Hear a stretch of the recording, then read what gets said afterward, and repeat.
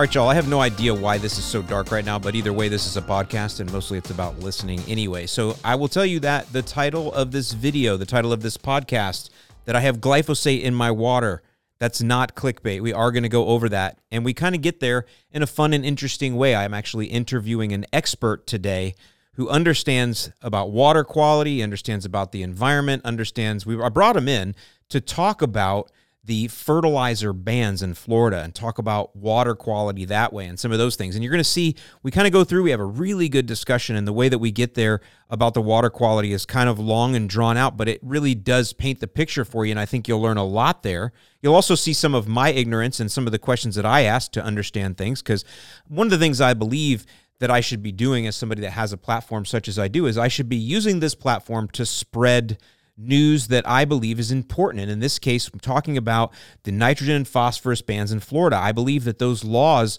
are not very well known amongst the population, especially because pretty much everybody that lives here is from New York or wherever. And so they move here. They don't know the local ordinances like that we can't drop nitrogen and phosphorus between June 1st and September 30th. And so I think as somebody with this platform, it's good for me to get that information out there. And by interviewing people like Adam, who you're going to meet here, I'm able to do that. Now, once we get past the really good conversation that we have and we go into the water quality, then we actually go into what red tide is in like a separate segment, because we kind of finished up and he's like, hey, did you want to talk more about red tide? And I'm like, yeah, let's do that.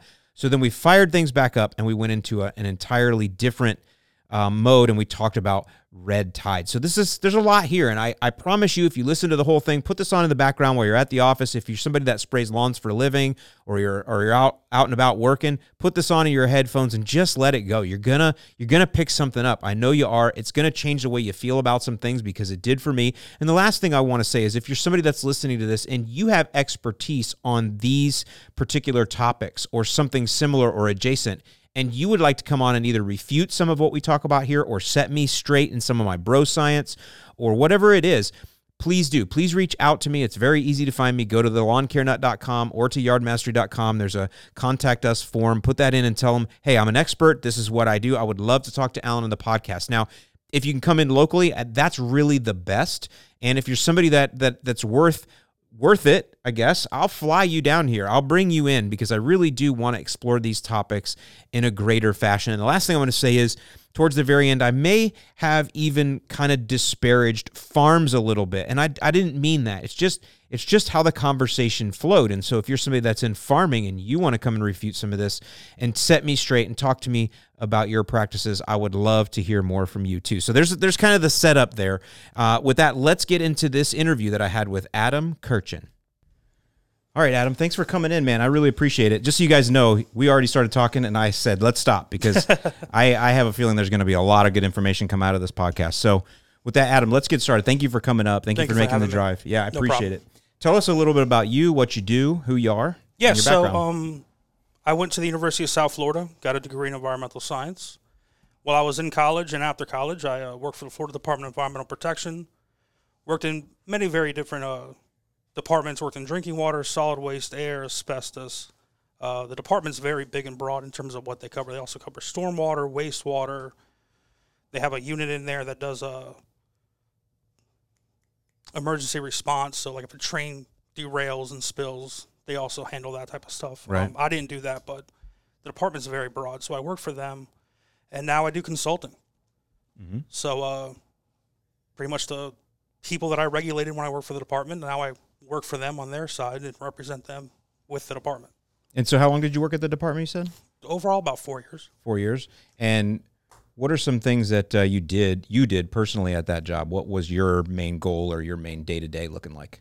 The main day-to-day was we would get a lot of reports, depending what program it was. Sometimes there were monthly reports, quarterly reports, annual reports. Some reports came in every 3 years, 5 years. So take the reports in, review them, make sure that whatever parameters that they're testing for something like water quality, that they meet the standards, that they actually tested in the correct way.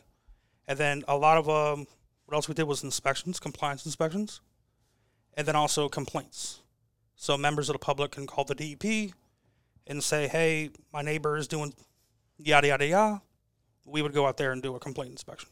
So did you get a lot of complaints from people telling on their neighbors and stuff? Or Tons. Really? Yeah, it's a lot of it, believe it or not, was just like neighbor wars.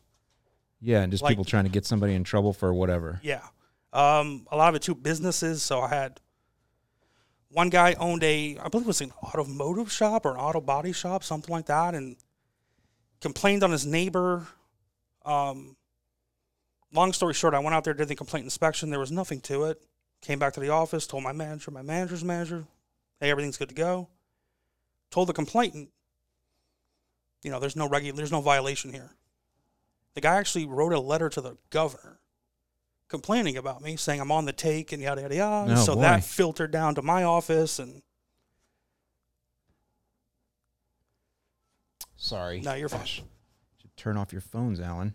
So this guy, let me ask, when you say he was a neighbor, this is a business calling on his neighboring business, or a homeowner calling? Okay, so it's that kind of neighbor. Yeah, it was business on business, yeah. And the guy that owned the automotive shop called on one of his business neighbors. Yeah. You went out, found nothing wrong. The complaint was not valid. So he goes up to the governor. Yeah. Then what happened?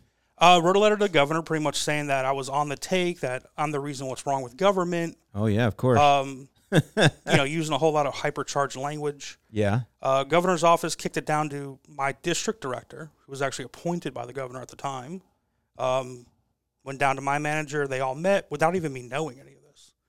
They all met. Luckily, I covered my own behind by, number one, keeping notes. Number two, letting them know when I got back to the office after the complaint, hey, this is what I found. I don't believe there's anything here. They agreed with me. We moved on with that. Wow. So they just pretty much told the governor's office, there's nothing here. He's good to go. There's no. And that kind of stuff happens a lot, huh? That was you talk about a waste of government money. Yeah, that was the one and only time it ever happened to me. I didn't hear it happening about anybody else in the office. I just happened to be the lucky one. Well, that's the governor. But you say that neighbors call neighbors all the time is what I mean. Like that one went higher. That guy was clearly a mega D-bag. But in many cases, you're saying that this is people just trying to get revenge on somebody, or Yep. A lot of families too. They would, family having squabbles or whatever, and they would call up the department and be like, hey, this person's, burning trees in their backyard, or they're burning trash, and or they're burning tires, or they have a bunch of tires, or whatever. And, I guess just let the government take care of their issues or whatever. Right. Did it turn out to be true sometimes? Sometimes, yeah. What happens to a homeowner? Let's say you do. Somebody's burning tires in their backyard. Obviously, you can't do open burns in the city. Yeah, no, I've never had a burning tires one. Yeah. A lot of them, let's say, was burning trash. Right. So open burns in the city are illegal anyway, right? Yeah. So like most of these would occur, out in like central Polk County, like out in the sticks, if you will. Mm-hmm. If it wasn't allowed, I was never the type where I went out and acted like, oh, I'm RoboCop, like I'm here to, kick people and push them down and over government them, if that makes any sense. Yeah, you didn't let the power go to your head. Yeah, no. So if if it was burning trash, I'll just let them know, hey, listen, you're not allowed to do this. I would actually print out the rules and regulations for them, highlight it, give it to them. And then for me, that would be it. Mm-hmm. Then I would go talk to the complainant, let her know, or let him or her know what I did. That I went out there, found it. Yeah, they were burning trash. They shouldn't. If they do it again, give me a call. If they did it again, then it's an issue. Then I would, go into the enforcement process. But for a one-time, I would just use it as an educational thing. Right. I try to always give everybody the benefit of the doubt, because a lot of the environmental laws or rules or regulations, everyone's heard of the Florida state statutes. Everyone knows what a state statute is. A lot of the environmental rules and regulations are what's called the Florida Administrative Code. Hardly anybody's heard of it.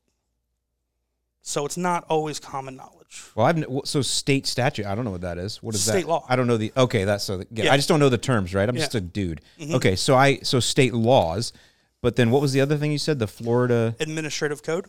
So that's a additional set of laws that bolt on top of the state statutes? Is that what it is, or what is that? So the way it works is for the Department of Environmental Protection, they do have a police department internally. They have their own law enforcement division. They can take and prosecute criminal cases. Criminal cases are charged under state statutes. Those are actual laws. when the Florida legislator passes a bill and the governor signs, let's say the bill is, you can't have more than 500 tires at your house, right? Okay. It's an environmental concern. The department will go and take that law, if they're granted the authority to have the power over that law, to enforce that law. They'll go and they'll write up a rule. And the rule will accompany that law. It'll pretty much almost have the same text and meaning behind it. And then once that rule is reviewed and passed, it'll go into the Florida Administrative Code. Okay. And what that does is that when the department charges somebody with a crime, it doesn't go to the criminal courts. It'll go to administrative court. So you'll have an administrative hearing in front of an administrative judge. I gotcha. So that way they're not tying up like the local. Yeah, state, it's like county. white collar crime is a way to say it. Maybe? Yeah, they're not. Yeah, that way they're not tying up the local courts with. Yeah. Obviously you want to catch like murderers and rapists. Right, but people need to pay fines for jacking up the environment. Yeah, and if it gets to the point to where it is something serious, like I said, they do have their own police department. They have arrested people. Wow. They've charged people. They sent people to prison. What are those officers called? That they're just called police. What's the name of that department? Department of Environmental Protection. Okay, so that's it. Okay. Yeah, just a law enforcement division. It has its all right. Yeah. I'm sorry. I probably don't know as much about government as I should, which is why you're here. Okay, good. He's sitting down. He's such a good dog. Yeah, so that's what I want to get into then, because we're talking about some of this. I mean, I imagine that what I really have you here for is to talk about the nitrogen and phosphorus regulations or statutes. I don't know. You'll tell me what we call them, but basically that says in the summer we have some laws in certain counties. So tell us a little bit about that, because that's really why you're here, and then let's dig a little bit deeper on that. So tell us about I call them fertilizer bans, but I know that's not the correct term because it's not all fertilizer. So the Department of Agriculture actually is the one that oversees the fertilizer laws in the state. And they've got two different sections of it. One of them has to do with the label on fertilizer, which is why, I haven't really read into it that much, but that's why I believe like Milorganite for everybody else is 5,000 square feet a bag, and Florida always has 2,500 square feet a bag. Oh, I know where that is. It's for the phosphorus. Okay. So all fertilizer, even mine, I have fertilizers that I sell that have phosphorus in them. And so when you get the label registered in Florida, if you have phosphorus, they give you limits on how much can be applied in the year. Yeah, so that limit that comes from is from that law with the Department of Agriculture. Yes, it is. The other one has to do with the application of fertilizer. So I don't know the rule like the back of my hand, but I know it says you can't apply fertilizer within 10 feet of a water body. Yeah, that's year-round, right? Yeah, that's just a regular year-round rule. They also have a limit on terms of quick release versus slow release. Yep, 50%, I believe, is the number. They have a amount of fertilizer you can apply per year based on grass type. Mm-hmm. That's in there. And then also storms. Like if it's going to rain over I think it's like an inch or two. I think it's 2 inches within a 24-hour period, then you can't apply fertilizer. Yep, storms and storm drains. Yep.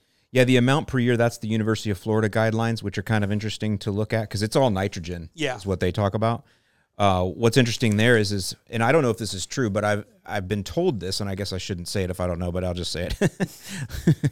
I've been told that before the ordinances came about, the University of Florida had their guidelines on how much nitrogen should go on per grass type. Yep. And when they brought in the fertilizer ordinances, the university didn't change the amount of nitrogen that was still allowed. So people, instead of putting down that amount of nitrogen across, say, 12 months a year, because here we don't go dormant, they just pack it all into the 3 or 4 months in the spring and the fall, right? Mm-hmm. But it's the same nitrogen, so it actually could be worse because there's more sitting on the ground. Yep. So with that, so let's go into the actual ordinances. Just give us the basic definitions of what you can and can't apply during the summer. So the basic, what you can, it depends on where you are in the state. So like, for instance, here in Manatee County, you can't use any NMP. Right. Where I live in northeast Polk County. Mm-hmm. We actually don't have a fertilizer ban. We go by the UFIFIS and Department of Agricultural, their rule, which is what I just explained. You can't do within 10 feet of water. That's a state rule, right? Yeah. So, if there's a severe weather watch or warning, tropical storm, hurricane watch or warning, you can't apply if it's going to rain 2 inches within 24-hour period anywhere in the county.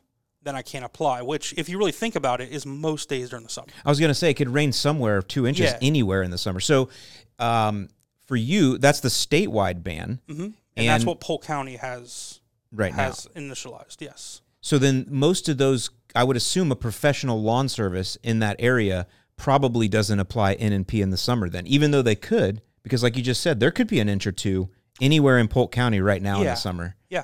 So to be safe and to follow the law, do the professional lawn service just cut it out too, or no? I don't use a professional lawn service. Yeah. Obviously, I'm a lawn care now. Yeah, you are. I see them in my neighborhood.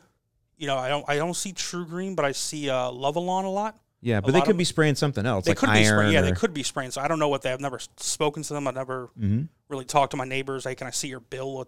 Right. You know, like I don't really care. But I mean, this bill that is, or it wasn't a bill. It was the budget. You know, the reason why we're talking today is this ban to kind of put a pause on it. Mm-hmm. I don't know if you read this, but a couple weeks ago it came out who was behind the putting a pause on. Let's get to that in a minute. I want to give a little, because this is good. I want to get to a little bit more definition of it. So there's the state laws, like you said, can't apply within 10 foot of a waterway, not when there's going to be rain, those types of things. But then each county has the ability to make a more strict ordinance, which Manatee County has the most strict I know is Pinellas, which doesn't even allow you to have it on the shelves. You can't even have an N&P lawn-containing fertilizer on the shelf of a Home Depot in Pinellas County during the ban. I believe Hillsborough County is the same way. Might be. I know this because there was a guy I talked to in downtown St. Pete, that sold hydroponic fertilizer that doesn't go anywhere. It's for hydroponics, closed systems. Mm-hmm. And he got a warning because he had nitrogen and phosphorus containing liquids in his store that were made for hydroponics. And they made him take those off. But we're just showing the extremes, right, of the law. And so in Manatee County, yes, our ordinance is that from June 1st, which is cool because today is the 31st, of May. From June 1st until September 30th, you cannot apply N&P. That's our county ordinance. So it's a stricter ordinance over and above the state law. Okay. And there's a lot of counties that have that. Like you said, Polk doesn't. But I found it's mostly counties that neighbor the Gulf or the Atlantic, obviously, or that have a giant river running through them, which is a lot of our counties. Yeah. But with that, then there's this legislation, or I don't know if it's legislation, but something came out that said they were going to go ahead and pause the ability, let's say if I say this right, they're going to pause the ability for counties to add more ordinances or stricter ordinances for an amount of time while they did a study. Did I say that correctly? That's the law or the budget? Pretty much, yeah. So it's it was a budget line item. It pretty much tells all the counties in Florida that when the budget goes into effect, which I believe is July, I think is when the state budget starts. Okay. Don't quote me on that. I believe that's when it is. Once that day hits, you cannot add or change or modify whatever ban you have in place. So whatever ban you have the day before the state budget starts or fiscal year starts, that's the ban you're stuck with for 1 year. Okay. So, and if you're a county that doesn't have a ban at all, you can't, after July, you can't add a ban either. Nope. Okay. So there was some, and I even saw a presidential candidate tweet about this, Kennedy. So that's why I know this was if a presidential candidate's gonna tweet about it, that's a pretty big deal. And that's what got me looking into it and got me tweeting and finding you. I can see this doesn't necessarily bother me because 2 reasons. Number one, if you're a county that was going to make your law more strict, you would have done it before July because the ban starts June 1st. Yeah. So, and if I was going to, let's say I was a Manatee County administrator and we were working on making our ban more strict, for example, I would have been working on this for months. It's not like something I'm going to do overnight in a week. We would have been talking about this for a long time. Yeah, you would have been talking about county commission meetings. You have to draft up the proposed, ordinances or whatever, letting the people speak. Yeah, exactly, right? And then we would have probably said, well, we're just going to institute this June 1st, whether this was in play or not. Yeah. So I would not panic there. Also, if you're a new county, if you're a county that all of a sudden you got a new board and they're like, we need a ban in place, you would have already instituted this as of June 1st. Yeah. So I'm not scared of a July stoppage. That means nothing to me. Yeah, no, that to me, like even looking through the environmental eye, it's a non-factor. Okay, so now let's talk about why did they put this in place? Why would they say, all right, we're going to put a freeze on any additions or subtractions. We're going to put a freeze on that for 1 year. Why? Who's they, by the way? The EPA? No. It was the budget, the state? It was the legislator. The legislature. So why did they put a stop to it, or a freeze? Why did they do that? They wanted to give the University of Florida, they budgeted them in that same budget line item, I believe it was $6 million, to conduct a 1-year study on the effectiveness of local fertilizer bans during the summer. Okay. And that's it. Sounds like a good thing. Yeah. I mean, wouldn't we want to know that it's working? Yeah, no, you definitely do. And if it's not, then so why would a presidential candidate, because his tweet, and I'll show it on the screen, I should have brought it up, but his tweet was basically like, hey, we shouldn't be doing this. We don't need to be stopping this stuff. Like, he came across like they were getting rid of the bans. Well, I think that's how a lot of people read it at first. And then, I mean, I read it one time, and at first, seeing people's reaction on Twitter, it was like, okay, they're getting rid of the bans for a year. And I was like, that's exactly what I read. That's stupid. Right. They're just freezing them. Yeah. And then I read it myself a second time, and I was like, that's not what it's doing. It's just whatever you have is what you have. We're just putting a pause on the whole thing for changes or modifications for a year, so we can go study the effectiveness. Well, because I need new data, because if I am going to update my law in Manatee County, if I'm a Manatee County administrator, I would like to have some data. Because if the data comes back and says it's not working, then maybe I need to go more strict. Or if it is working, I think people are scared they're going to relax the laws. Is that what the fear is, that they're going to go, oh, our water's clean? Because listen, I grew up in St. Pete, and we had red tides every year. It always came after a hurricane. I was a kid, so it seemed like red tides were all the time, because that's all I remember was when Mom would say, you can't go to the beach because there's red tide, right? I don't know if they're more frequent now than there were in the past. I don't know, but they've always been a thing. Yep. But I can tell you the water quality in Tampa Bay, I used to go to North Shore Park on the St. Pete side of Tampa Bay, and you would never go. It's stinky over. When I was a kid, it stank. The water was cloudy. No one swam in that but hillbillies. We used to say that. Like, I'm the hillbillies swimming in the bay. We never swam in the bay. Now it's super clear over there and clean and Tampa beautiful. Bay is such a success story. Like, you go on Bayshore Boulevard where all the big, huge $1 million, homes are, the mansions. And I mean, back in the day, the toxins coming off those algal mats that were just everywhere in the bay, those gases, they were tarnishing people's silver in their homes. Wow. So if that's doing that to your silverware, like, are you really enjoying life at that point? Like, you can't go inside or outside. You can't even really enjoy inside either. Yeah. And you live on the water. And it's just, but you go to it now, you look at it now, and all the recreational fishing in Tampa Bay, the kayaking through the mango tubes. Oh, yeah. Go dolphin watching. Mm-hmm. You go to John's Pass, pull up your boat in the sandbar, crack a few beers, and crank up the tunes, and have a great Saturday or Sunday and the weekend on the water. It's such a success story. So you were going to tell me who's behind this. Maybe that'll have something to do with it. Yeah, so it came out a couple weeks ago. I don't know if you remember when we talked on the phone a few weeks ago, what I told you what I think happened was I thought it was somebody like True Green. Mm-hmm. Because there's fertilizer bans. It's June through August 31st, you said? Yeah. It's September 30th. Okay, that's 4 months. That's 1/3 of the year where you can't apply fertilizer, nitrogen or potassium as a fertilizer company. Phos, yeah. Phos, sorry. Yeah, that's right. That's 1/3 of your year gone. 1/3 of your business, in essence, gone. So it came out that the lobbyist behind pushing this bill was hired by True Green. And you've confirmed that? That's what a newspaper up in Tallahassee said. So, and I haven't confirmed that, because I'll take the opposite side and say that, because I used to work for True Green. And so for them to tell me that there is 2 elements that I can't use in the summer is actually good news for me, because that's a chemical I don't have to pay for. So when you're a True Green or any fertilizer company, your biggest expense besides labor is chemical cost. Yep. So if you're going to tell me you can't even apply nitrogen or phosphorus, you just reduce my chemical cost, I'm actually pretty happy about that. And what True Green did, I'm sure, and I don't know what they did in Florida, but I'm positive this is what they did in every other company. They just spray something else. They'll spray iron, and maybe they decide, hey, you know what? We can now spend money and go after fungus. We can apply maybe some potassium phosphite for fungus, or maybe we can apply insect control in summer. So they're still doing applications. They're still out there spraying and working, for sure. So I don't think, and I could be wrong, maybe they did, but if I'm True Green, I'm not going to upset this apple cart, because why would I want to add those elements in? I'll just spray something else for the customer, get them some different results. And with technology, I can keep the lawn green. It's raining every freaking day here. Yeah, no, for sure. And I mean, to be fair, I mean, it wouldn't be the first time a newspaper was wrong about something. Yeah. So, I mean. Well, that's why we're talking about it, because we're just spitballing here from our I don't know the examples, lobbyists. I didn't call them up and ask them. Yeah. I mean, I just read the newspaper, and that's what they said. And I was like, okay. To me, it made sense. I just can't think of any other reason why someone would be upset about a freeze on changing the bans so that we could study the water quality. Like, I would want to see it. What I think is, and I need to, and by the way, if there's anybody listening to this podcast that wants to come on and debate this from another side, you're welcome. Because what I think is that people are scared that they're going to lighten the bans. They're going to be, hey, water's clean. We don't need to do any more bans. We'll lighten them up. Go ahead and spray and pray like you want. Fling it down however you want.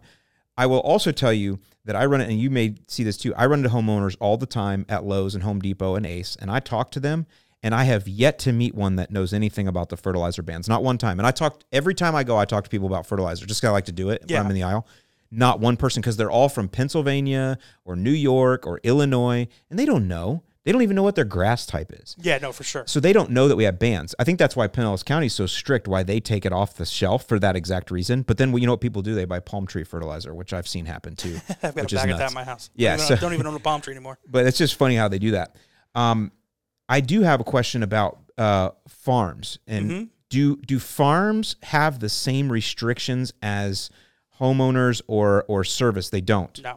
Okay, so why is that? Why is farming exempt from the bans when professional lawn companies are not? Agriculture in Florida is such a big business. It's one of the backbones of our state. So we're a cattle state, number one, I believe, right? Number two, I would say, and don't even go to sugarcane, because I know that they have a lot of power, but they're not the biggest. They're not the biggest. No, they're big where they are. They're pretty much the only game in town down in Palm Beach County. But I mean, no, they're not the biggest. But they have so much power. I've heard about the power of the sugar lobby. I used to work with a guy that tried to bring in an artificial sweetener. I can't remember what it was to the market, and he was a lawyer, and he would tell me about how the sugar industry would do underhanded things so they couldn't bring this artificial sweetener to the market and stuff. And he said the sugar lobby was tough. So, but obviously sod farms are big here. Mm-hmm. Citrus is big, but not as big as people remember because of the citrus greening. Yep, like Haines City is not too far where I live. And, driving through there, the amount of abandoned citrus farms. Yeah, they're for sale right now, cheap. Yep, and people are just, KB Homes or whatever, just buying them up. Yeah. And D.R. Horton building homes on them left and right. People don't realize most of the Tropicana orange juice, which is right here, all comes from South America now. They ship it into the port of Manatee and pump it out of big ships. Yep. So do you know why? So farms are exempt just because they have lobbyists that allow them to make the laws so that they're not written for them. They're written for homeowners and professional landscapers, and that's about it? I guess so. I just know that all the rules say that, agricultural uses are exempt from this rule. So in your opinion, where does most of the runoff that makes these laws, where does most of it come from? For me, I believe most of it is septic tanks. Septic tanks. Okay. Yes. So how is that happening? So I don't have septic. I'm on city, but so you say septic tanks are leaching, I guess, essentially, like goes out into the drain field. What's coming? But that's all coming through toilets and stuff, right? Yep. And that's where junk is getting out. Yeah. Old failed septic systems are a huge problem. If you really think about it, most of the homes that are hooked up to septic, you're either out in the middle of nowhere where you can't get city service, maybe 20 miles west. Yeah, not far from here. Yeah. Or you are an older home that was built on the coast back in the 40s. There's homes 50s. on septic a mile from here. This is Lakewood Ranch. Yeah, I'm sure they're not brand new homes. I'm sure these new subdivisions 2002, they're building. Your house, I'm sure, has wastewater plumbing, right? Yeah. But a lot of the early homes that were built in the state of Florida, they were built on the coast. Those are homes that are built in the 40s and 50s. Yeah, a lot. Before the wastewater treatment system was in place. So a lot of them are on septic. And, I mean, I've never owned a septic tank, but I'm assuming it's underground. There's a little mound there. You kind of out of sight, out of mind. You really don't pay attention as long as it's not backing up into your house or spewing poop water up into your lawn. But, they degrade over time. They leak out. They get into the waterways down South Florida, the canals. The water in the state, every bit of water in the state of Florida leads to a larger water body. Right. So everything that if I went out into the parking lot and I put down this bottle of water down the storm drain, it's going to end up eventually probably in the bay or the Gulf. It'll go to the Manatee River and right to the Gulf. Yep. So it always ends up going to a bigger body of water. That's what I believe the biggest issue is. I don't think it's the fertilizer. Okay. I think fertilizer is just the easiest and cheapest thing to take care of. It's the easiest and cheapest impact to have because, number one, it doesn't cost any money, right? Number two, it's, 3 or 4 months for a county commission to propose a ban or a ban, have comment period on it, vote on it, and put it into the county ordinances. Whereas if you want to go, like a buddy of mine works down in Dade County, and they're actually taking people off of septic and putting them into stormwater systems. That's a 25-year, $5 billion project. But it's worth it then. If that's causing that issue, it's worth it to upgrade those. It is. But it's just, number one, it's not immediate. Number two, it's very expensive. Number three, somebody has to pay for it. And unfortunately for me and you and everybody else, it's the taxpayers. Well, that's why I was wondering if there's subsidies for that or anything like that. I'm sure there would be. Yeah, I mean, I'm sure with But you're right, that's a harder road to hoe. Yeah, no, it is. Yeah. It is. And then also you talk about the people's impact on life, like traffic. If they have to, tear up a road or an intersection. Right. And it's going to be, hey, you're not going to be able to get to downtown Bradenton for 3 months. Yeah. You can't go to your favorite bar. You can't go to your favorite beach because... Well, you're right, because there's only 1 or 2 ways on and off most of these places anyway, so if they have to take one off. So it's an infrastructure problem, and I guess that goes back to, and I won't name the city, but it's where I grew up. They have a lot of wastewater issues. I've heard about Frenchman's Creek several times on the south side that's been having some challenges because there's wastewater treatment right there. So that would be another thing, right? Old systems that can't handle the population boom. Yep, that's exactly what happened with I don't know if it's Pinellas County or St. Pete. I know it is in St. Pete. I don't know which government entity owns the system, but it needs to be upgraded. Every time we have a hurricane or a large rain event, they end up discharging large amounts of untreated wastewater into the bay because it's either that or have it back up into people's homes. Right. Like water's going to go one way or the other. So in order not to piss off your constituents and get sued 1,000 times over for cleanup services in people's homes, they dump it into the bay. Yeah. Now they get fined every time they do that. Wow, but it's almost like worth it to do that and pay the fine rather than deal with not being elected because people have poop water in their house. Wow. Okay. Well, I mean, I guess that's typically just how a lot of things work in government in the world. Yeah.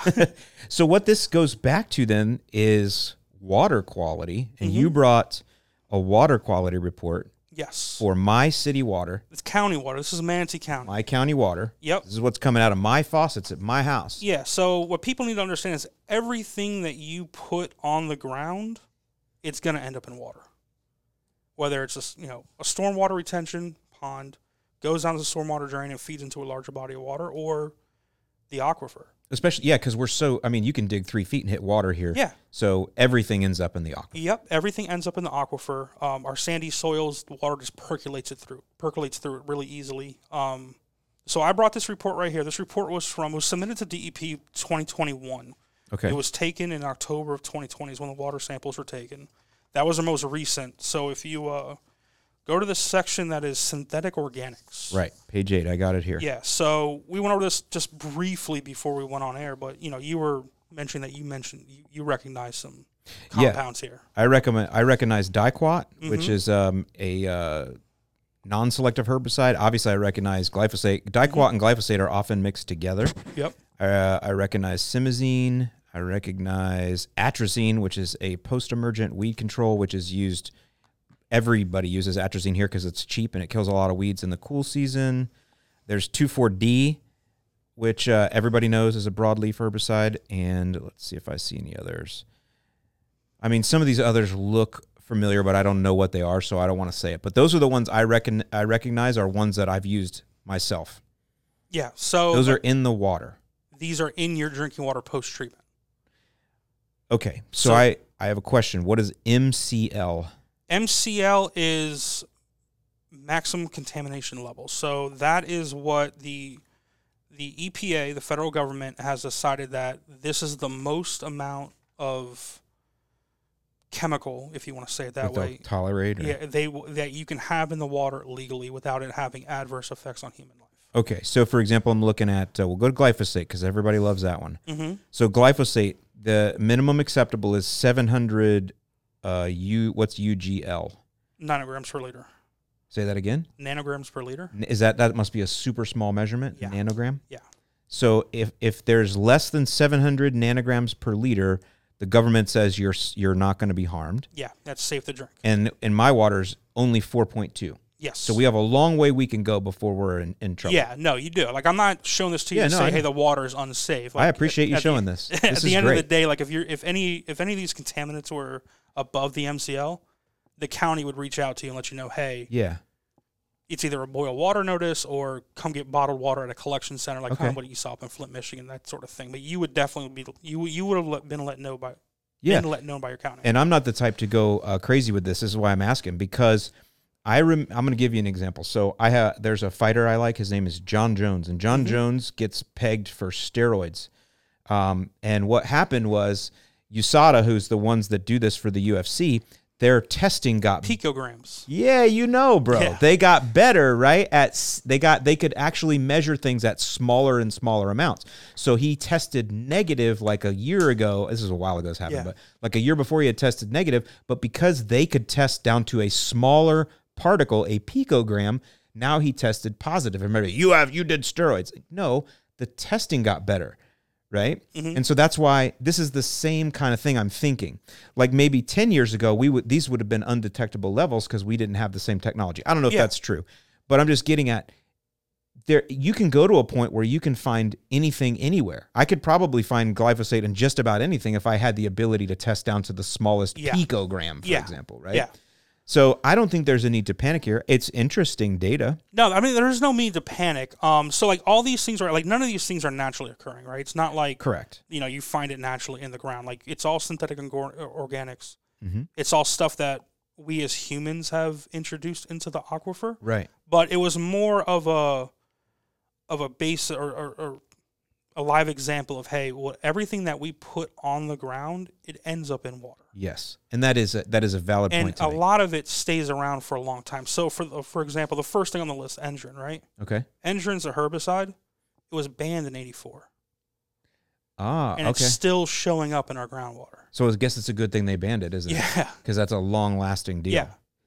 Now, it's not dangerous to us. I mean, I'm sure I haven't looked up my county water. I probably should. I'm sure it look very similar to this. Mm-hmm. And I don't have a problem drinking tap water or cooking my pasta in it. Yeah, I think we would all say none of us want this stuff in us. Yeah. But this is how it is to live in the world that we live in. Yeah. And it's good that we have this data. Mm-hmm. And this is where I would say that government is doing a good job in monitoring this for us. Yes. This is what government should be doing. Yeah. Because now, if they see one of these going up, because I'm sure they have historical data on this too, if they see this going up, they can ban a product. Mm-hmm. This also goes back to why you should follow the label. Because I believe that if you follow the label, meaning you spray at the right time, you mix the product correctly. You don't spray too much. You don't spray too little, so resistance happens. Mm-hmm. If you follow the labels, this should not change. Yeah. I'm speaking logically. Yeah. Atrazine's in the water. Is it because somebody over the years has sprayed too much of it? Because I'll tell you that you can't buy atrazine in the higher concentrations as a homeowner anymore. I think the most you can get is a 4% concentration of atrazine, whereas it used to be 24%, I think. And licensed professionals still can buy the higher percentages of atrazine, right? Because they're licensed, because they've taken a higher step to understanding, and because they're regulated, fine, they can handle, because we know they'll do it right. And all that makes sense. That's the way it should be. That's how government should operate. Yeah. But still, it is interesting that this is here. Do you think some of this, going back to the leaking of septic tanks and overflows from wastewater, do you think some of this stuff could be coming that way as well through these are synthetic organics? I guess what I'm saying is we hear about how groundwater, they'll find, I don't know, whatever kind of pain medicines and stuff in water. Yeah. Have you heard that? Like I'm not, Vicodin or something like that. Yeah, they find those in water. Fish.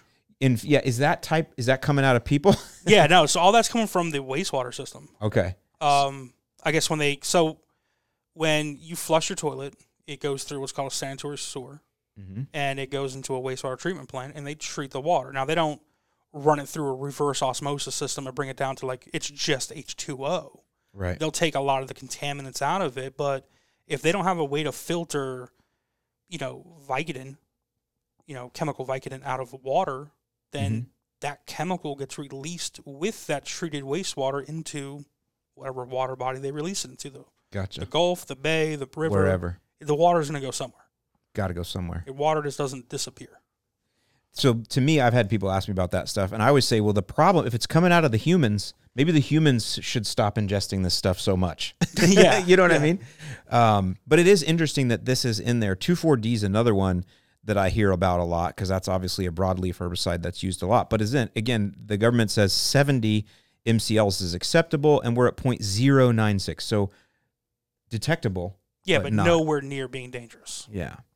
Now, you're not a water. Well, maybe you are. I have an ROS. Mm-hmm. Do you know? Does an ROS take most of that out? Yeah, you have a reverse osmosis system. Do. Yeah, it'll take most of it out. Does it? Okay. Yeah. The thing about reverse osmosis is it takes all the good minerals out too. Yeah, so I have to reintroduce them. You're pretty much left with just pretty much bare H2O, like pure water. It tastes good, but I have to add minerals back into it, which has always been interesting to me. It takes everything out. Yeah. Okay. So ROS is a good thing. That's why a lot of breweries use ROS too, I guess, because it keeps the quality of their beer the same. Matter of fact, City of Clearwater, their water treatment plant is a RO system. So they invested in the whole thing. Mm-hmm. Wow. Are there other towns doing that? Because that's that's not cheap. No, it's not cheap. There are, just because all of our I know Manatee County is a little different because you guys got the reservoir here as well as the aquifer for drinking water. Mm-hmm. But over in, Pinellas County, a lot of their wells are actually been treated by salt water because they've used too much of it, and just the pressure of the salt water fills that void. Yeah. So they've had to take some extra steps to treat that water further. They also take water. I don't know if you've ever heard about this when you were a kid. Remember the water wars in Tampa Bay? No. Pinellas County actually ended up buying land in Pasco, drilling wells, and pumping it down to Pinellas because they ran dry. Wow. And it was a big deal between Pasco and Pinellas. Stealing the water. Yeah, it was they call it the water war, and now that there's something called Tampa Bay Water, which is a quasi-governmental... Like a co-op kind of deal? Yeah, so it's Pasco, Pasco, Hillsborough, Pinellas, and then different cities and towns within them. It's like a co-op of, they have different well fields all over the place, and they'll send water where it's needed. They actually have a desal plant not far from Big Bend. Another one not cheap to build. No, they don't. They only run it when they have to because it's very expensive to use. So if they have to use it, your water bill's going up a little bit as a consumer. So they don't run it 24/7. But if like Hillsborough or City of Tampa gets their water from the Hillsborough River, the river level drops and hey, we don't have enough water in the river to service our customers. Tampa Bay Water will be like, okay, we'll kick on the desal plant, get water from there. Just understand your water bill is going to be higher than normal because it's just more expensive to process the water that way. But at least they have it. Yeah. Do they still do fluoridated water here? Do you know? The reason I say that, because we're talking about all these chemicals in here, I just remembered this. When I was a kid, I would say 9 or 10, I remember my mom telling me, my mom was a teacher, she said, oh, the fluoridated water was just kicked on. Let's try it. And I remember as a kid drinking water out of the tap, my mom asking me, does it taste any different? Because they put fluoride in it to try to fix all our teeth. I'm an 80s kid, so we had all kinds of experiments done on us. Yeah, no, they still do it. Do they really? So they actually might be in this report, to be honest with you. See, now that there it is right there, first page. First page? Yep. Let's see. So Contaminant ID 1025. 1025 fluoride. Yep. So their MCL is 4. We're at 0.69, but they apparently were adding that in. I don't know if they still do. Yeah, they do. So I don't know. I mean, fluoride, it sounds scary. Why would we put a chemical in our water? But I'm not questioning. The same reason why they put iodine and salt. To just if it's a mineral that has a health benefit, but we have no other way of taking it in. I always thought fluoride was just something you swished across your teeth, but I guess not. I don't know. It just that always just struck me as interesting that they put fluoride in water. Here's lead too. Lead is in the water. Mm-hmm. Yeah, there's mercury, nickel. This is wow. Where could somebody download this for their county? Is this available publicly? Yeah, no. So this is a public record. So if you actually reached out to, like for this one, if you reached out to Manatee County's water treatment, whatever they call their agency, you can just ask for this report. You can get it from the Florida Department of Environmental Protection. You reach out to your local regional office, district office, and ask them for it. Every water quality or water, how do you want to say it? Everybody's water company, whether it be a private company or a city or county, they should send you every year what they call what do they call it? It's like a water quality report? Yeah, it's like a broad overview. I forget what they exactly I've seen that come through before, yeah. It comes with the water bill. Yeah, usually like in January or February or March, and it'll cover the previous year. And it'll give you a quick overview of, okay, like lead, it'll say, like, this is what the maximum limit that was detected the previous year. This is what the average was. Was it over above the level that becomes a problem? It'll say no 9 times out of 10 because yes, it'll end up on the news. And that's it. Get some attention. Yeah, no, so everything's a public record. Anybody can get it. Yeah, I don't know that people I've never taken the time to look at this. I'm going to have a lot of fun reading this tonight and looking up these chemical names. Well, cuz this is how I learn, right? I just see some name like monochloroacetic acid. What page are you on? I just opened up page 5. Okay. Disinfection products, right? Like, yep. Okay, I mean, this is stuff that's going through your laundry, and I mean, this is everything. This is really interesting. You got dibromochloromethane? I don't know. Say that 5 times fast. Yeah, I see bromate. That sounds familiar. What I'm saying is I go to all this trouble to eat grass-fed, grass-finished beef, and then I'm drinking water, right? And it's just getting rid of it. So, because I have friends that won't drink tap water at restaurants, and I'm wondering if I mean, again, everybody has to do their own thing. Everybody has to do their own due diligence and take care of their family the way they want to take care of them. But I think having this information is good. And what it does for me is it just lets me know that I'm on the right track because I'm about educating people on following labels, integrated pest management. Don't blanket spray the atrazine if you don't need it. Just spot spray, right? These are the things we can do as homeowners to actually make an effect on this. Yeah, I believe. Yeah. And I actually think more education is what's needed because the average homeowner doesn't know. They don't read labels, and it's not that they're not trying to. They just don't know. They need someone to educate them, and I feel that's important. So. And to be honest with you, like most of the time, the person working on the grouse of the household is a man. I know there are some women out there to do it. I'm not trying to sound sexist, but most of the time it's the husband or the man. And what are we famous for?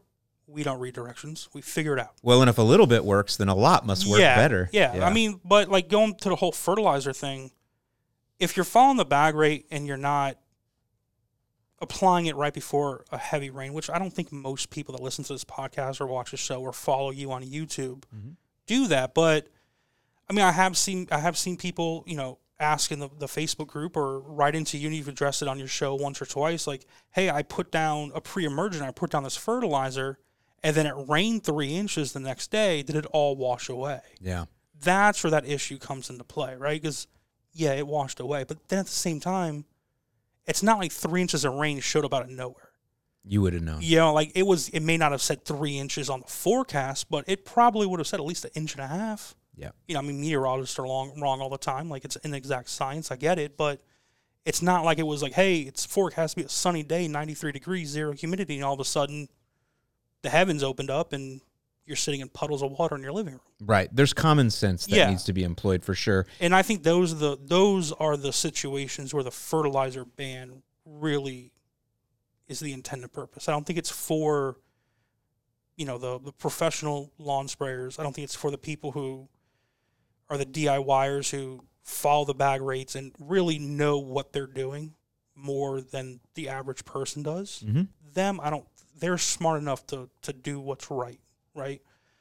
It's for the casual person. Hey, my grass isn't as green as it should be. Let me go to Lowe's or Home Depot, pick up this random bag and just pitch it. And that's what most people do. And so that's why, again, education is so important. And I feel like I work hard to educate on the fertilizer ordinances because I want people to know about it. I care about our fisheries here. Yeah. I go fishing all the time for reds and snook, and I want that fishery to be healthy. And I believe that following the laws helps that. That's why I can't wait to see this water quality study to bring it back around. Yeah. Because the fishing in Tampa Bay is incredible right now. Mm-hmm. The tarpon right now that they're pulling out are giant, and they're everywhere. And I have to believe that is because of these types of efforts and conservation and things like that. So, yeah, it's an interesting debate to have for sure. Adam, what are you doing now? I think what you do, let's talk about what you're doing in your business now, because I think it's super interesting. And I think it also goes along to this because you're helping businesses to comply with these types of things. So tell them what you do now. Yeah, so I do environmental consulting. Pretty much the companies and people that I was regulating when I worked at DEP, I'm now working on their side. And I'm doing pretty much the same thing, but I'm just kind of getting to them to do the right thing before DEP comes along and says, okay, hey, this is a violation, or here's a fine, or you violated this rule or law or regulation or whatever. I'm going to them and giving them the knowledge of what the rules and laws are. I'm out there doing inspections at their facilities, and once a week, pretty much saying, hey, this is wrong. You have to do this to fix it. That way, when the state does come around, it does an inspection for their compliance section, that they won't get knocked for it. Mm-hmm. So let's say I'm a business owner. I want to start a new brewery, and so I'm going to have spent grain, and I'm going to have a lot of wastewater. So I can call you, and you'll come in and go, all right, this is how you need to set this up so that your spent grain gets here, goes there. Your wastewater is done this way. You could recycle it this way, and you pretty much help them get into compliance, because I wouldn't know all these laws. I'm just a guy who brews beer. Yeah. I got some good IPA recipes, but I don't know what to do with all the leftovers.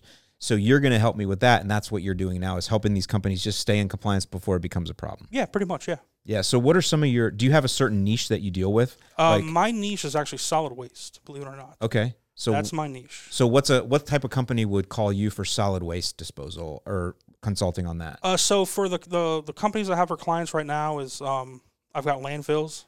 Not like Waste Management or Waste Pro or a big company, because they have their own in-house people, but small privately owned, whether it be like a construction demolition debris landfill. They just need somewhere to, okay. Yeah.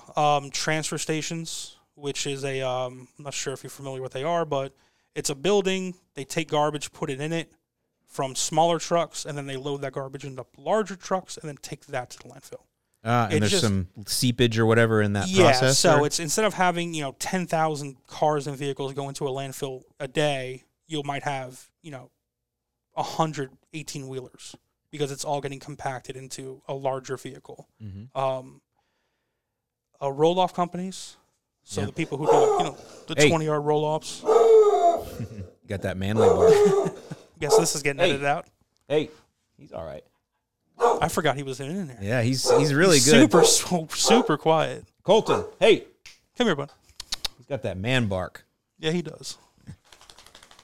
Yeah, so roll-off companies, right, they're grabbing all kinds of garbage from places, and so they need to know what's in there, what they need, because it's probably going to be a little different depending on every site. So you kind of help them, all right, this particular thing has to go here and there. And yeah, and the rules and regulations and laws, they change. All right. All right, hold on.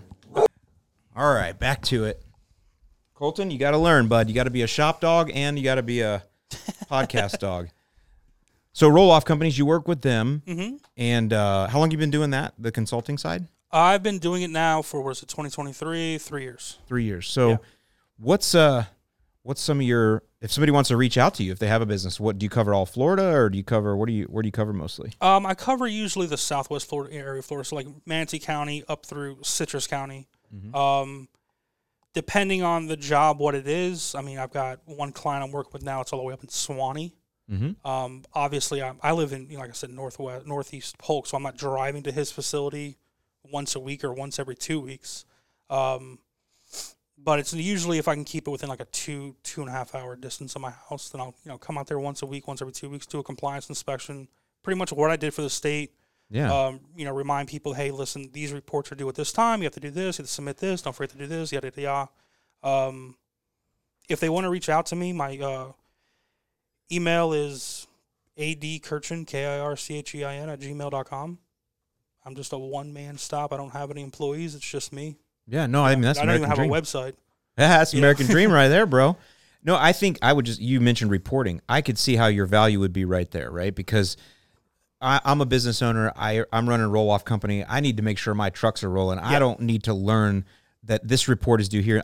So I can hire you, and you keep me in compliance with all my reporting, and you... I mean, it's like having an accountant, essentially. Exactly. Yeah, because a lot of these business owners, these aren't things they want to do. But it's things they have to do, just because it's required by their permit. Mm-hmm. They get inspected once a year. The other 364 days a year, they don't want to deal with having to worry about that in the back of their mind. Cause, Yeah, your peace of you know, mind. like I for said, them. they got trucks to keep up and running. Our employees calling out sick. I've got, you know, this company wants to hire me to do this job. Can I fit this into the schedule? Like, at the end of the day, the point of a business is to make money. Mm-hmm. It's not to worry about government regulations. You know what I mean? Right. So if you can have somebody that can kind of take that off your shoulder and just be in the background to give you like a, hey, don't forget this thing is due in 2 months. You might want to go ahead and get started on it. Yeah. That's what I do. And then even have somebody review it and make sure it's right. Good. Yep. Awesome. Anything else you want to add in there? It's been an awesome conversation. I'm sure we're going to get a lot of comments below, so we'll see what don't comes hate out. me too much. No, I don't think anybody's going to hate you. I mean, you've taught me some things. I never even thought that I could get a water quality report. I guess it's one of the, it's out of sight, out of mind, right? Now that you showed me, I'm like, well, man. That's what a lot of environmental is out of sight, out of mind. Yeah, I want to learn more about this now, because if I can make a difference with my content, if I can learn something here and use my reach to educate consumers in Florida, I'm all about that. So, and I'll be honest with you. So, like, before I lived in Polk, I lived in New Tampa, just north of University of South Florida, there, Hillsborough County. I never owned a home. I was always, the guy that rented an apartment or rented a townhouse where the community took care of the grass. I didn't care about the grass. I never really, thought about it. Once I went to go buy my house 3 years ago, my dad always cared about the grass going up. So it got me thinking like, hey, let me look into this. And then I found you. And now, my wife's mad at me because every week I'm out there doing something on lawn and spending money and yada, yada, yada. But I didn't know there was a fertilizer ban in Hillsborough County. I had no idea. And I was actually just at the Lowe's on Bruce P. Downs in 75. People are familiar with that area 3 days ago. And they had a cart in the middle of the aisle with a whole bunch of different fertilizer bags on it with signs on it saying fertilizer ban starting June 1st. Buy it now before it's gone. Yeah. It shouldn't be up to Lowe's or Home Depot or you. It's great that you want to do it and take that initiative. It shouldn't be your job to educate people. That's the government's job. If Manatee County is going to put this ban out there, or Hillsborough County, send out flyers. Do a commercial. Put out ads on Facebook.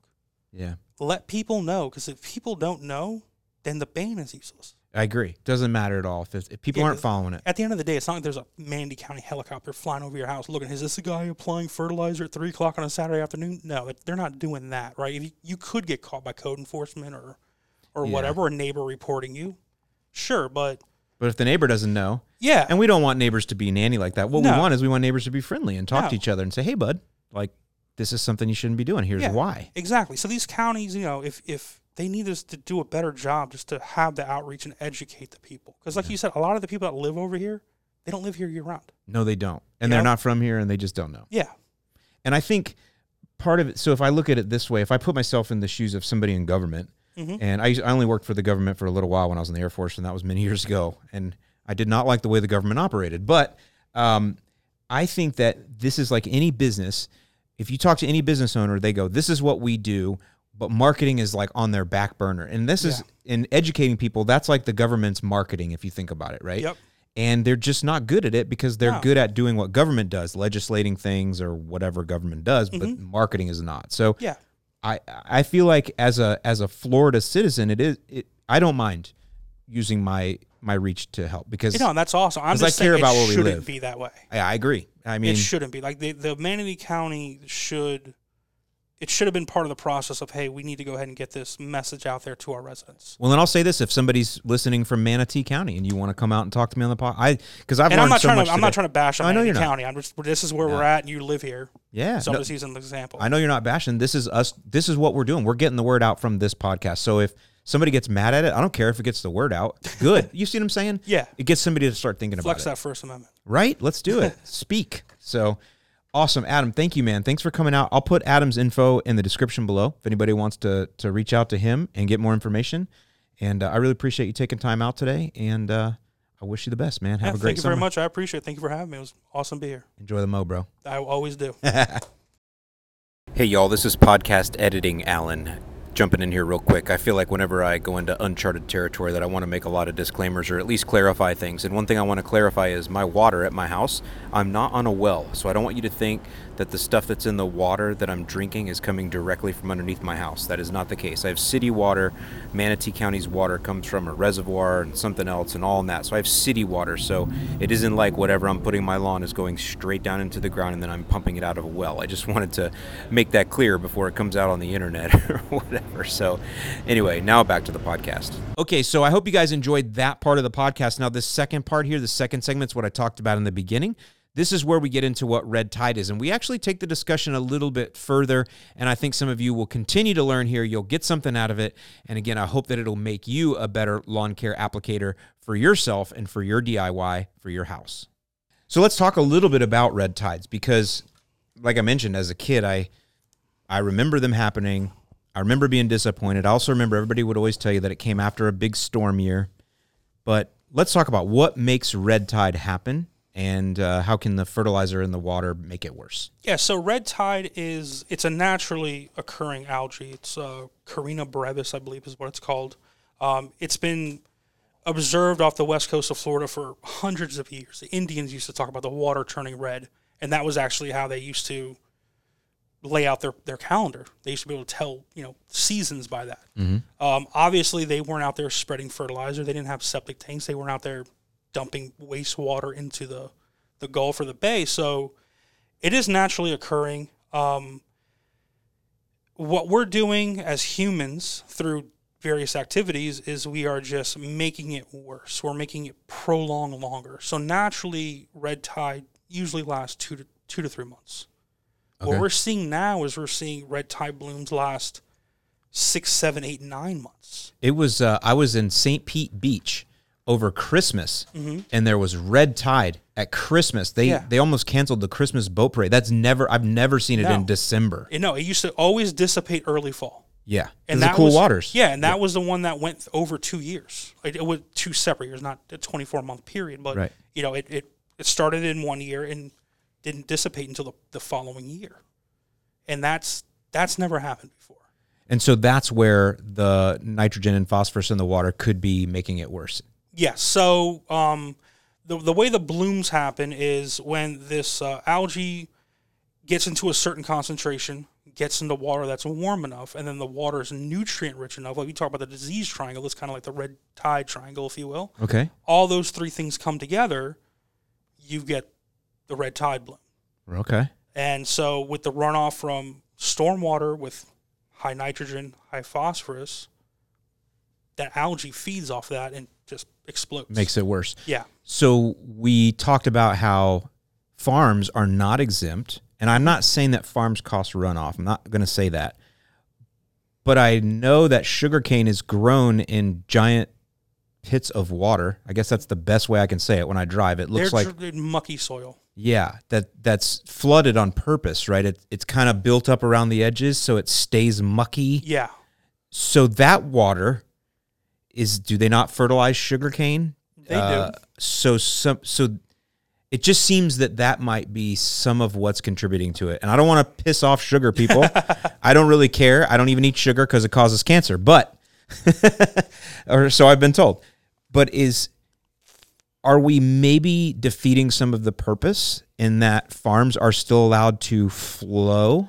Or I don't know. I don't want to put you into a position that's bad for you to say, but I don't care. I don't work for Big Sugar. Okay. So is that a part of it? Is that what when we hear about Captains for Clean Water, have you heard of these guys? Yeah. They're talking about restore the flow because the Everglades were backed up or whatever. Yeah. The natural flow of Lake Okeechobee. Right. It was stopped, right? So that they could put these sugarcane farms in. Yeah. Is that correct? Yeah. So just to take it one step further, everyone thinks the Everglades, down South Florida, Dade, Broward County, the headwaters of the Everglades is actually up in Orange and Osceola County. Oh. It's up in like Reedy Creek. Everyone's heard of that because of the whole Disney thing. Well, it's an actual creek. It's named after. And that is the furthest north surface water that will eventually naturally flow into the Everglades. And it flows into the chain of lakes in Kissimmee, dumps out into the Kissimmee River, Kissimmee River flows into Lake Okeechobee, and then naturally everything's supposed to flow south into the Everglades. What we've done as humans is we've diked the lake to protect the communities around it from flooding. And I get it. Beautiful communities, yeah. Amazing communities. And I'm not saying, I'm not a tree hugger. Like, I don't want to come across as a tree hugger. Like, we're humans, we're going to have impact on the environment, on the world, because we're alphas and we want to, we're top of the food chain. We're going to make things easier for us, right? At the end of the day, I'm sitting here in an AC'd room, not because because I want to. Right. Because I enjoy it. I don't want to be outside in 130-degree heat. So what we've done is we've diked the lake, and now we divert it east and west. It gets diverted west towards Fort Myers, out into the Gulf, and east into the Indian River Lagoon. So all the nutrient-rich water that comes through the spine of the state, pretty much on the Kissimmee River, and there's a lot of farming and agricultural communities out there. Again, water it goes into a bigger water body. So a lot of this ends up into the lakes, into the Kissimmee River, and then flows into Lake Okeechobee, gets pushed out into the Gulf and into the Indian River Lagoon. The Gulf and the Indian River Lagoon, they don't have the greatest circulation. If you go to look at a circulation map of the Gulf of Mexico, it's a giant, up and around, almost like a bunny ear, but it's 150 miles off the coast. Mm-hmm. It's not coming close to the coastline of Florida. And then the water is not very deep. There's a shelf out there. Yeah, that's why we have such good flats fishing. Yeah, but it also heats the water up. Right. It makes it just a little bit hotter because it's not that deep, right? So you get hotter water, no flow. The water is not as deep, or it's not as deep as it would be way offshore. It is on the East Coast. So anything you have in that water, the density now is increased because it's the same amount of pollutants or whatever with less water volume that ups your density. And that's why you have such bad algae blooms on the west coast of Florida. You don't have it on the East Coast. So I've heard, if we had not disrupted this flow, all of that stuff would have essentially been filtered out as it naturally continued to flow south. The whatever, it would have filtered out naturally through the sand and through whatever's in South Florida. The Everglades would have kind of cleaned it out, the root system of all the plants. So wetlands are actually natural filters. Right. They would have filtered all that. But because we're stopping it from doing that, and it's, I know it's got a short in it. All right. So it's pushing.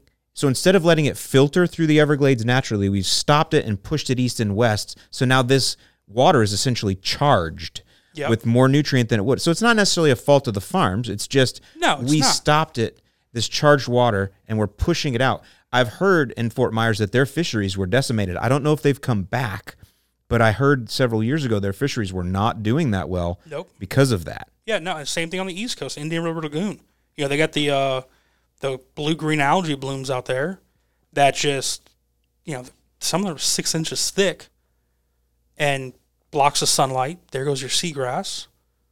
Yeah. It ends up the manatee deaths because manatees eat grass. I mean, you have out there, I haven't seen it myself, but for a while, FWC was out there throwing lettuce into the water to manually feed the manatees. Yeah, that seagrass needs that exact depth. Yeah. I've heard, I can't think of the name of it, but there's other animals that live on that seagrass too. Mm-hmm. Yeah, but it's talk about oxygen in the water. I mean, fish, they need oxygen. Oxygen depletion, there's not enough. Algae just eats it all up. Yep, and that ends up to mass die-offs. But it's not just the Everglades in terms of wetlands. If you go on Google Earth and you look at the Kissimmee River, for large portions of it, it looks like a canal. It looks just straight, north and south.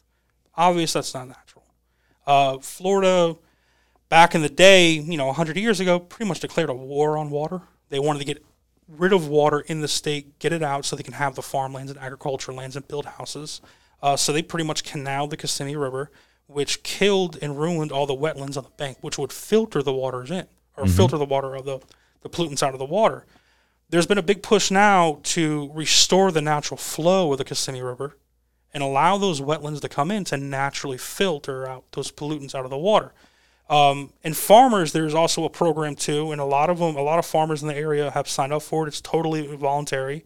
But they've actually created wetlands adjacent to the river so that the water can be filtered before it gets dumped into the river, or in some cases they'll recycle it, pump it back up to the beginning of the operation and reuse that water. Okay. And they just keep it in a cycle. That way they're not, releasing nutrients into the environment, because there is something called, nutrient pollution.